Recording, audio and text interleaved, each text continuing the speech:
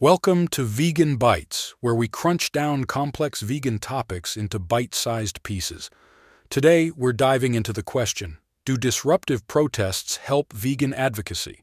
In the Western world, only about 1–2% of people follow a vegan diet.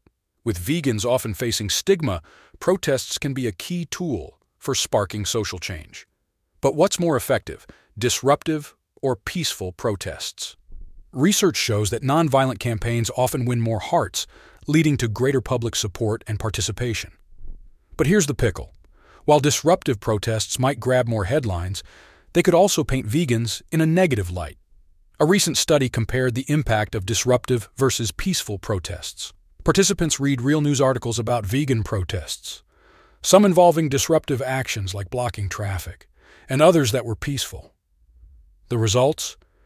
Disruptive protests led to more negative attitudes towards vegans among women, but not men. However, men generally had more negative views about vegans and were more committed to meat eating. In a follow-up study, participants read about either disruptive or non-disruptive vegan protests or fast fashion protests. Regardless of the type of vegan protest, participants ended up with more negative attitudes towards vegans and a stronger endorsement of meat eating than after reading about fast fashion protests. Interestingly, both disruptive and non-disruptive vegan protesters were seen as more immoral than fast fashion protesters.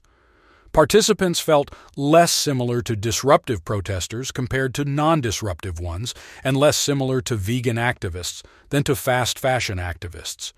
The researchers suggest this could be due to cognitive dissonance. When confronted with the benefits of veganism, people might double down on their meat-eating habits to reduce the conflict between their dietary choices and their values. So, what's the takeaway? While disruptive protests can negatively affect attitudes towards vegans, non-disruptive protests can have the same effect. This poses a significant challenge for vegan activists.